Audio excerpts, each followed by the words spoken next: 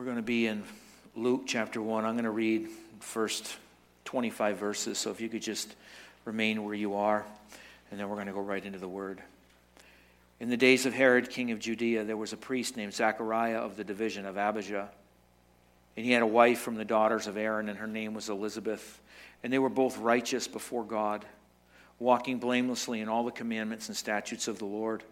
But they had no child because Elizabeth was barren, and both were advanced in years. Now, while he was serving as priest before God when his division was on duty, according to the custom of the priesthood, he was chosen by lot to enter the temple of the Lord and burn incense. And the whole multitude of the people were praying outside at the hour of incense. And there appeared to him an angel of the Lord standing on the right side of the altar of incense. And Zechariah was troubled when he saw him, and fear fell upon him. But the angel said to him, "Do not be afraid, Zechariah, for your prayer has been heard, and your wife Elizabeth will bear you a son, and you shall call his name John. And you will have joy and gladness, and many will rejoice at the birth, for he will be great before the Lord. And he must not drink wine or strong drink, and he will be filled with the Holy Spirit, even from his mother's womb. And he will turn many of the children of Israel to the Lord their God, and he will go before them in the spirit and power of Elijah, to turn the hearts of the fathers to the children, and the disobedient to the wisdom of the just, to make ready for the Lord a prepared people." And Zechariah said to the angel, "How shall I know this? For I am an old man, and my wife is advanced in years." And the angel answered him, "I am Gabriel, and I stand in the presence of God, and I was sent to speak to you and to bring you this good news. And behold, you will be silent and unable to speak until the day that these things take place, because you did not believe my words, which will be fulfilled in their time." And the people were waiting for Zechariah, and they were wondering at his delay in the temple. And when he came out, he was unable to speak to them, and they realized that he had seen a vision in the temple. And he kept making signs to them and remained mute. And when his time of service was ended, he went to his home. After these days, his wife Elizabeth conceived, and for 5 months she kept herself hidden, saying, "Thus the Lord has done for me in the days when he looked on me to take away my reproach among the people." This is God's word. Father, as we gather before your word, bless it, anoint it. May the words of my mouth and the meditation of all our hearts be pleasing and acceptable in your sight today. O Lord, our rock and our redeemer, for Jesus' sake. Amen.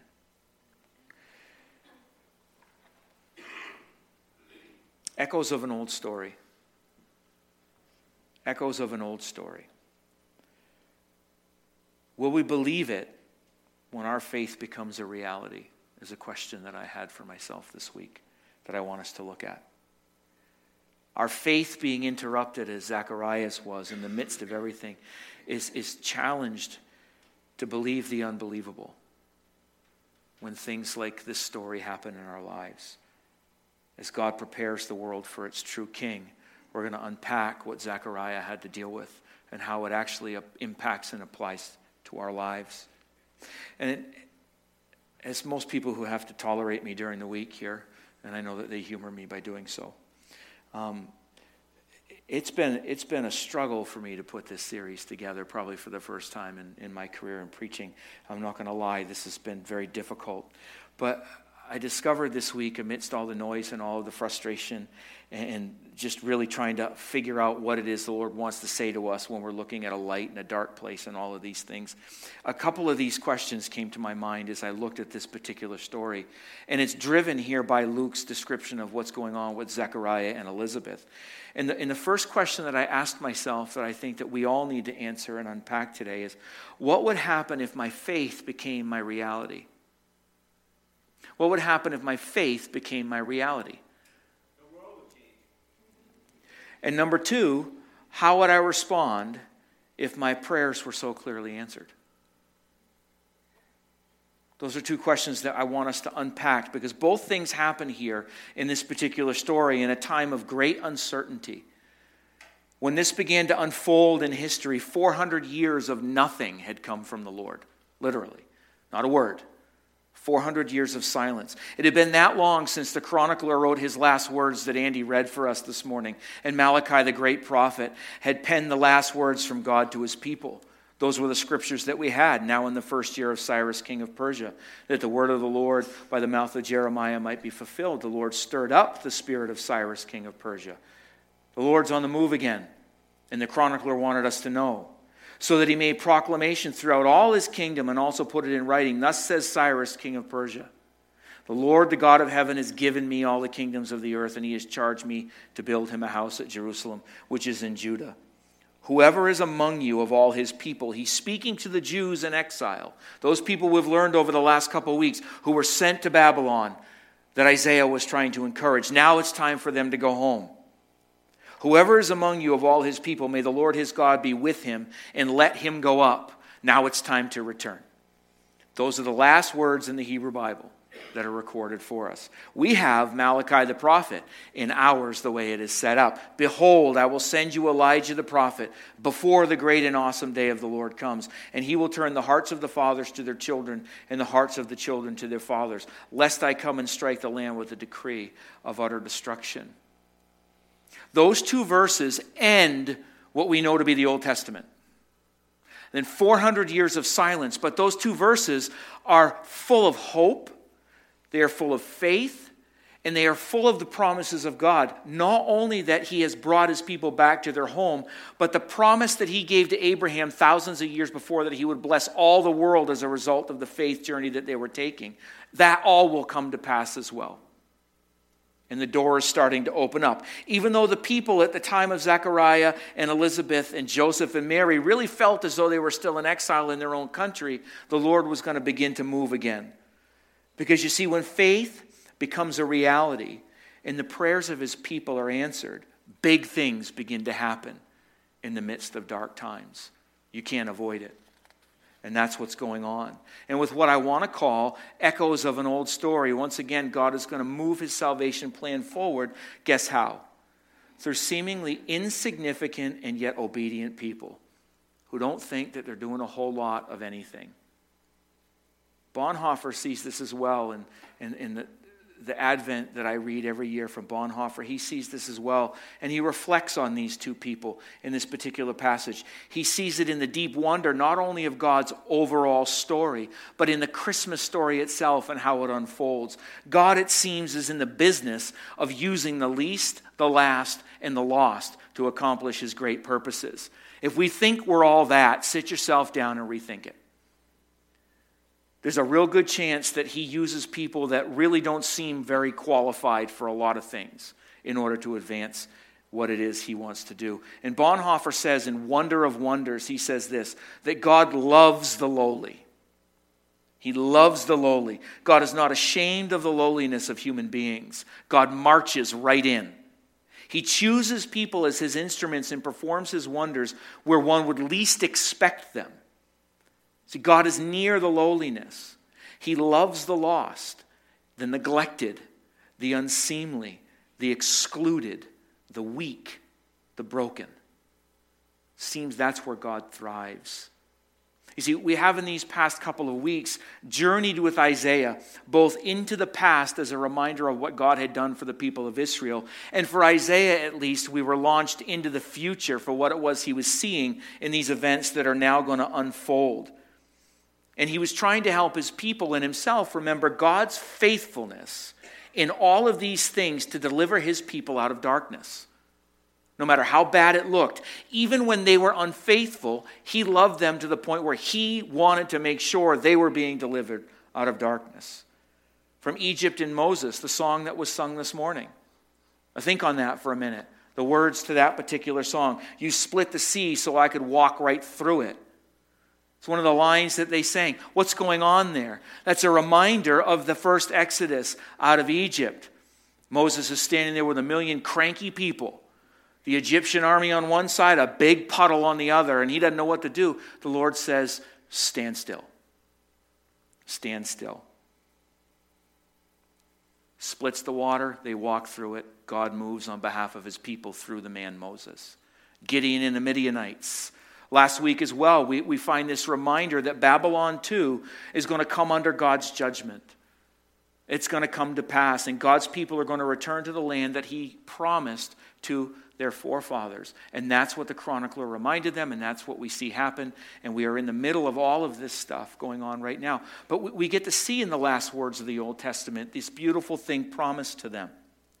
And now this week, as we look at Luke in the New Testament, breaking open onto another couple is the very same thing. Unsung heroes of the faith, just two people doing what they're supposed to do in what seems to be the mundane routine of life. God breaks in again, just simply doing what God has called them to. There's nothing at all really significant about Zechariah and Elizabeth.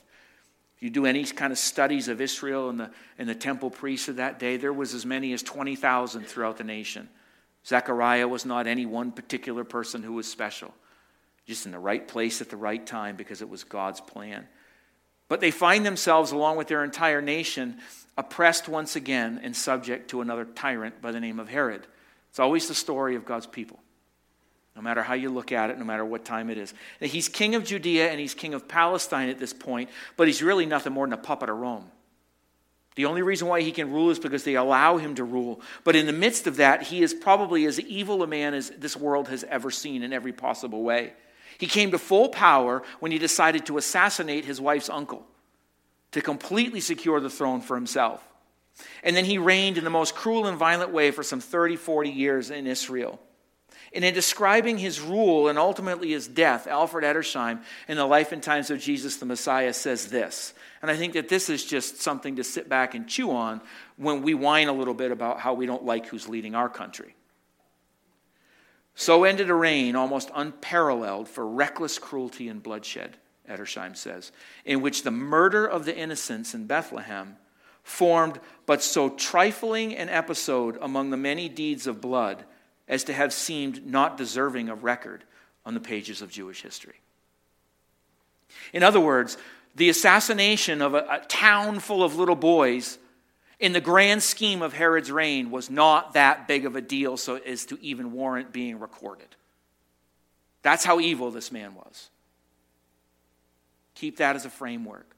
Merimee, the wife that he loved, because he had many, up to 10 I think it was, the wife that he loved, he killed in a fit of paranoid rage. And 5 days before he died, he had heard of a conspiracy theory that his son was putting together.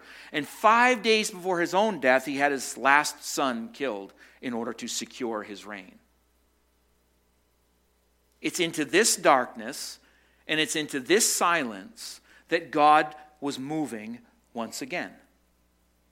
In the days of Herod, king of Judea, there was a priest named Zechariah of the division of Abijah, and he and his wife, he had a wife from the daughters of Aaron, and her name was Elizabeth, and they were both righteous before God, walking blamelessly in all the commandments and statutes of the Lord. Two people, blameless, and quite beyond the years of childbearing. And we'll talk about that in a minute. But they were really beyond the years of perceived usefulness. Let's look at this for a minute. Advanced in years, what that really means when Luke records that in that time is he's telling us that they were beyond 60 years of age. That's what advanced in years meant. Even then as today, for whatever silly reason, when people seem to hit that particular age, it's seen as the downhill side of effectiveness and usefulness in this world. The goal is to put people out to pasture when we hit that age.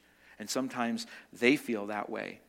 Why do we think that? Because you see, on one hand, we have an aging group of folks that ask if there's anything at all that they have to offer anymore. Can I be useful in this community of believers and where I am? Do I have the energy to do the things that I'm supposed to? Can I still be used in the plan and purposes of God? But let me tell you what, remember Bonhoeffer. He loves to work with the lowly, the last, the least, the weak, all of that. That's where he thrives. What he looks for is obedience. How do I know that? Well, I don't know. Abraham was 100. Sarah was 90 when Isaac was born. Have fun with that one. Moses was 80 when he finally got his head on straight and the Lord sent him back to Egypt. 80. I'm 51. I can barely get out of bed in the morning. 80. Joshua, the same thing. My math tells me he was somewhere in his 80s when he took over and conquered the promised land. Both Zechariah and Elizabeth, the two characters we have today, are beyond 60. and perceived as beyond their useful years. But you see, age has no bearing, it seems to me, in the economy of God. We all need to hear this. So for those of you folks who are above 60, you're going, yeah, that's it, bring it. Well, wait a minute. We need everybody. Why do I know that? Because within the community, there is a deep sense of value given to those who have gone before. That is true. If we don't understand that, we better rethink how it is we operate. However, we need to remember also that God uses who he wants, when he wants. And it seems to me in the economy of God and in the scriptures that the old and the young, and as Isaiah says in 11:6, when he quotes, a little child shall lead them, all of the in-betweens as well. So from what I call the little booger pickers and, nose flickers and all that stuff, all the way up to those who have got a great deal of wisdom and everything in between, God uses who he wants, when he wants, how he wants. A healthy community of believers understands that and sees the value of every single human being that is placed within that community. If we can't get that, just go home and watch football. We've got to get that. So for young people who look at the older folks and go, you're moving too slow, get out of the way. No. And for you older folks, to you younger, who think that the younger people are moving way too quick and we don't want anything to change, no. Let's figure out how we can talk together, work together, walk together. Because that's what a healthy community of believers is. Church full of young people is full of knowledge and short on wisdom. Church full of old people is full of wisdom and short on energy. Put the two together and the church can be what the church is supposed to be. But that's an aside. We'll come back here to because that's not even in here. So, anyway, no one looks down upon these two faithful people. I say that in love. The church, that's the biggest struggle it has right now. But I don't have time for that. But that is the biggest struggle the church has right now. Trying to figure out how one generation can talk to the other. Because we just drank the Kool-Aid. Where we can just be sarcastic and cynical and mean to each other and think that that's okay. And then we wonder why the church is ineffective in the world. But no one looks down upon these two people.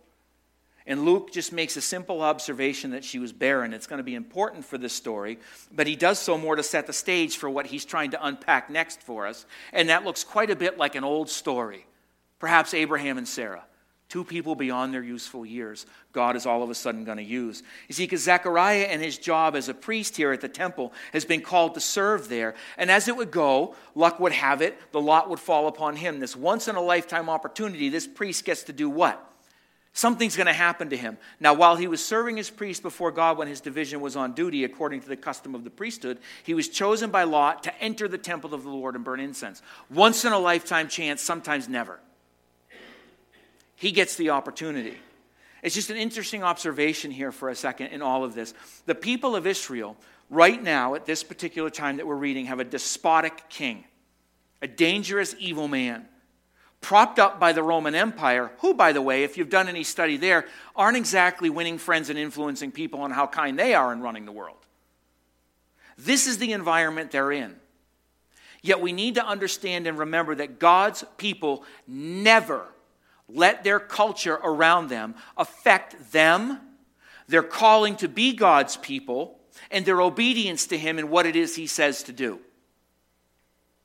Think that through.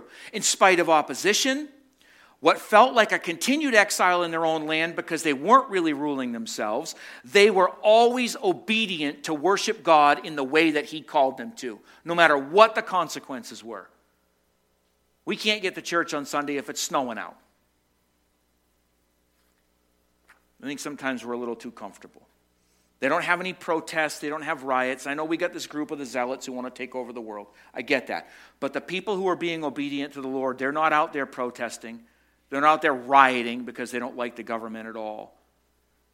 What they simply did was they tried to live the life that God had called them to in spite of their surroundings and within the culture they were called to be in. Can we do that? Because that's something we have to take to heart and we have to learn from. And I leave that with something for you to chew on and process in whatever area you are in and struggling with. Ask the Lord to help us. Verse 10 is absolutely critical in this particular passage, I think. The whole multitude of people were praying outside at the hour of incense. Didn't say 3 students at the school were praying around the flagpole. A whole multitude of people were praying outside at the hour of incense. And I think that this is as important a verse in this particular passage as any of the verses that we're looking at. The multitude of the people were praying. Why? Because they were genuinely expecting God to respond to their prayer. They believed he was going to answer, and that the offering that Zechariah was bringing was going to be accepted. So they were standing there and they were praying because they believed God was going to move on their behalf. And they were going to wait to see what was happening. In the middle of your struggles, I wonder, my own struggles, I want you to remember what I said last week when I told you to choose your gate. Choose your gate. And you need to remember that God in the manger is bigger than any king standing outside your gate. Every day and twice on Sunday. We need to remember that. But are you praying in that kind of way? Really looking to God to stretch you and to grow your faith? Are you pursuing it into reality when prayers and where prayers are actually answered? Are you pressing in that hard? Or are you just in a rut where you get up every morning and you know you got to pray? So you go into that little spot where you're at and you just do it because you're supposed to, because it becomes a routine chore. I've been there more often than I care to ever admit. But are you there?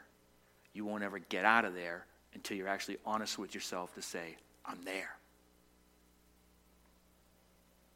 And we ask God to step in. Think about this. We ask him to answer our prayer. We believe that he's going to take care of that. But it's been so long in asking that he answers that you're really not thinking he's going to. So you just pray and you check the box and think, okay. Okay. But you see, he always does answer, doesn't he? The Bible tells us he always answers. Sometimes he answers in silence in the midst of the chaos because he's trying to build our trust and he's trying to build our faith. He answers in a way that always will grow our faith in him. Always, we need to remember, like this story here, timing is absolutely critical. You see, Elizabeth was barren, right? That's what we're being told here. But not because she couldn't have kids. And this was what hit me this week. We always read this and go, she's barren, she can't have kids. That's why. I don't think so. Not in the providence and the goodness of God. Not in his sovereignty. I don't see it that way. Rather, I think that her time simply had not yet come in the plan and purposes of God's sovereignty until now. You're not barren. It's just not time yet. It doesn't matter that you're beyond 60. There appeared to him an angel of the Lord standing on the right side of the altar of incense, and Zechariah was troubled when he saw him, and fear fell upon him. But the angel said to him, "Do not be afraid, Zechariah, for your prayer has been heard, and your wife Elizabeth will bear you a son, and you shall call his name John, and you will have joy and gladness, and many will rejoice at his birth. For he will be great before the Lord, and he must not drink wine or strong drink, and he will be filled with the Holy Spirit, even from his mother's womb. And he will turn many of the children of Israel to the Lord their God, and he will go before them in the spirit and power of Elijah, to turn the hearts of the fathers to the children and the disobedient to the wisdom of the just, to make ready for the Lord a people prepared."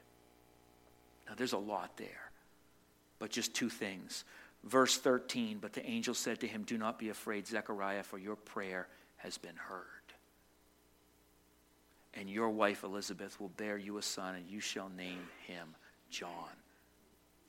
Your wife is going to have a boy. Now what does that mean? That means a lot of things, not least of which is that it's painfully clear on what Luke records for us here, is that even in their 60s, they were still praying and believing that God was going to answer what they were asking him for. They didn't stop. Your prayer has been heard. A child is going to come. And their faithfulness to continue in prayer was honored. God said, okay, now's the time. We can't miss that. How much should you pray for something? One more day. And then listen for an answer. And the second thing here is verses 16 and verses 17. When he will turn many of the children of Israel to the Lord their God, and he will go before him in the spirit and power of Elijah, to turn the hearts of the fathers to the children, and the disobedient of the wisdom to the just, to make ready for the Lord a people prepared. That's good. Man, we're in our 60s, and we're not just going to have some little shmoo. Your child isn't going to just be any old kid. No, your child's going to be the prophet who goes before the promised Messiah that you've all been waiting for. And what does Zechariah do? Nothing. You see, you and your wife are the ones who have been chosen to give birth to the one who's going to go before the king.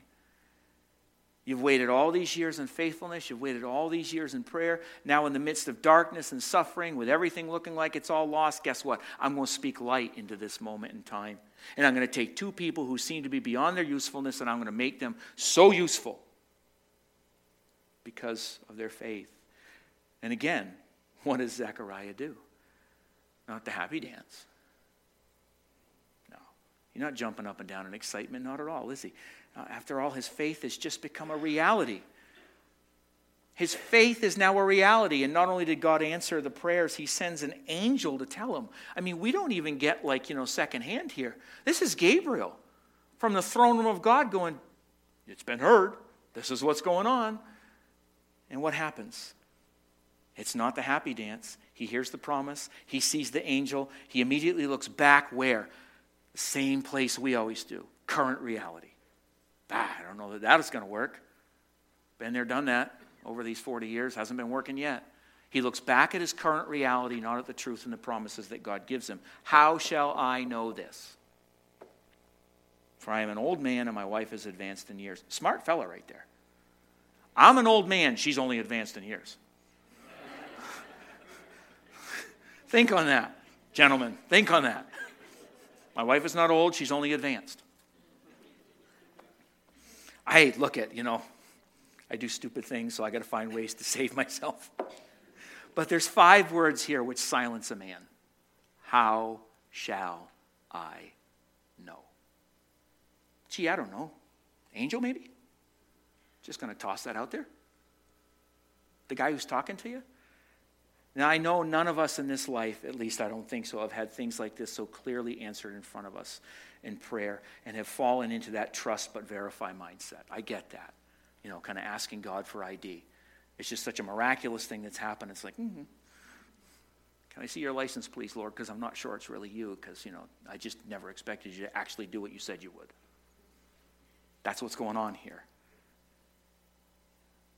Would he actually answer our prayer like this? Think of what you would immediately answer. Because the Bible tells us, yes, he would. It tells us, yes, he would. But I would submit to you that far too many of us sitting here today, in our hearts and in our heads, actually don't believe he will.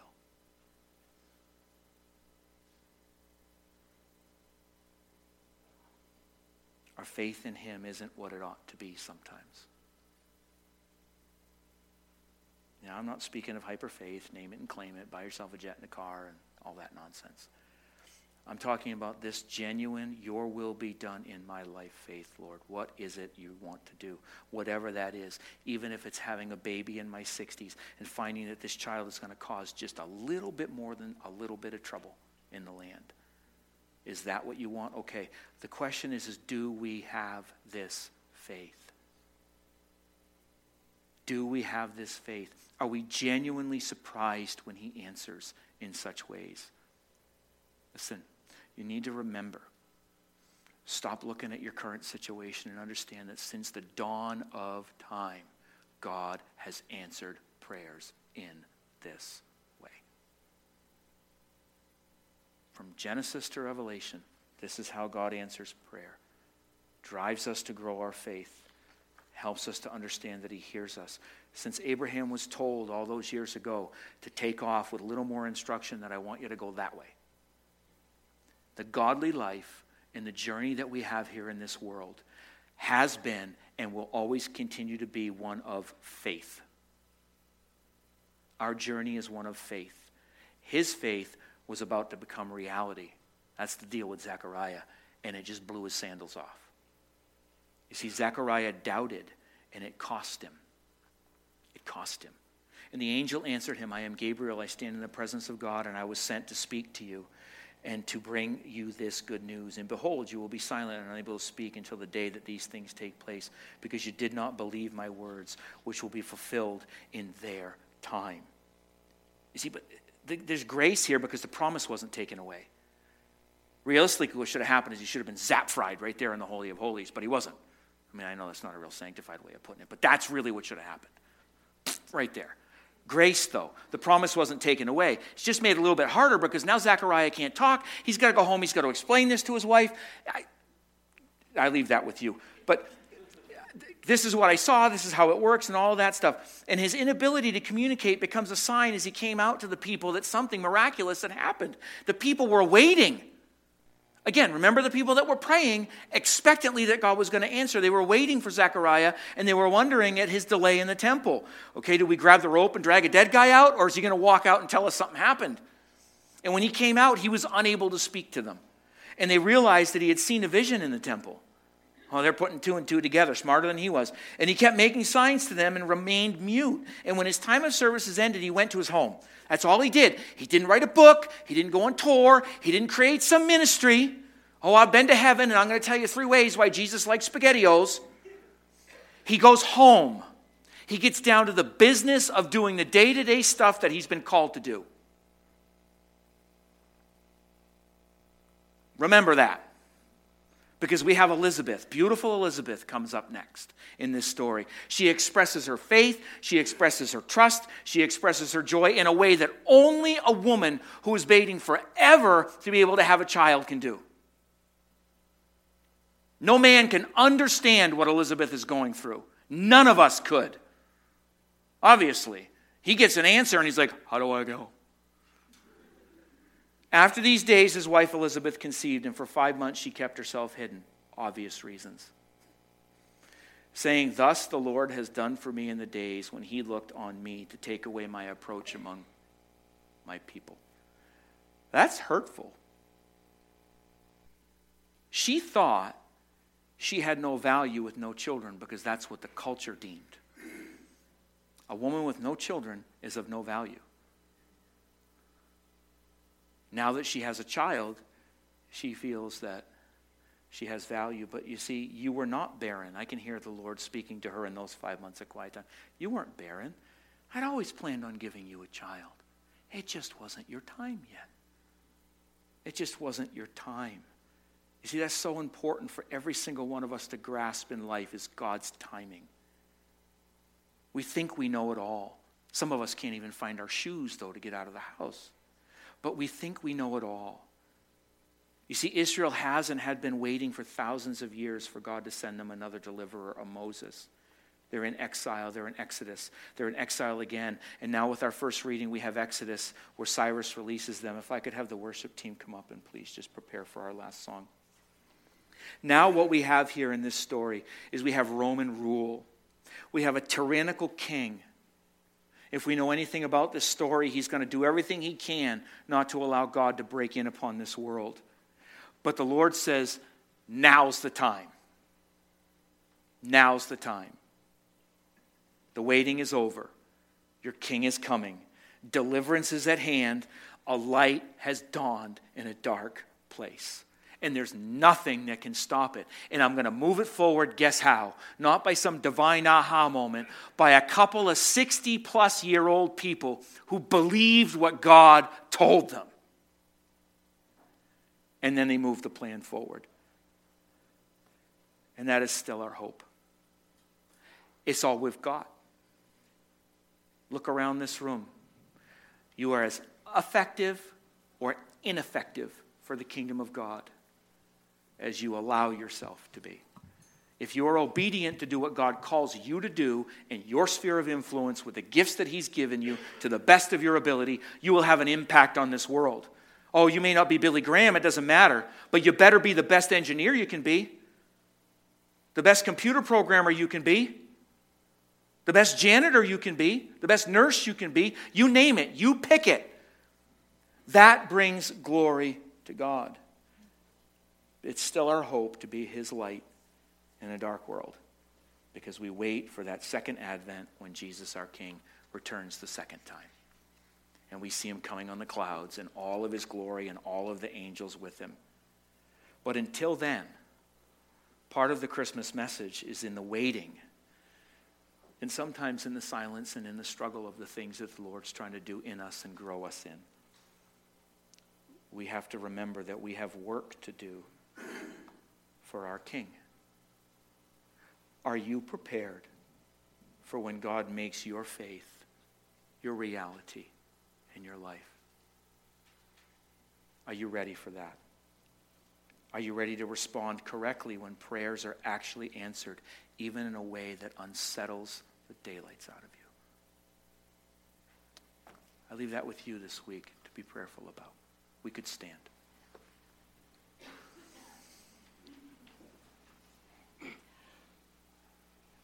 Just want to say as we get ready to close in this last song that if we'd like to offer prayer again this morning at the end of the message as well. If you are in need of prayer while the worship team sings, there will be people in place. I would encourage you to step out. I would encourage you to seek prayer. Join with a brother or sister in Christ as a family of believers so that we can encourage one another all the more as we see the day approach. But just join the worship team in singing this last song.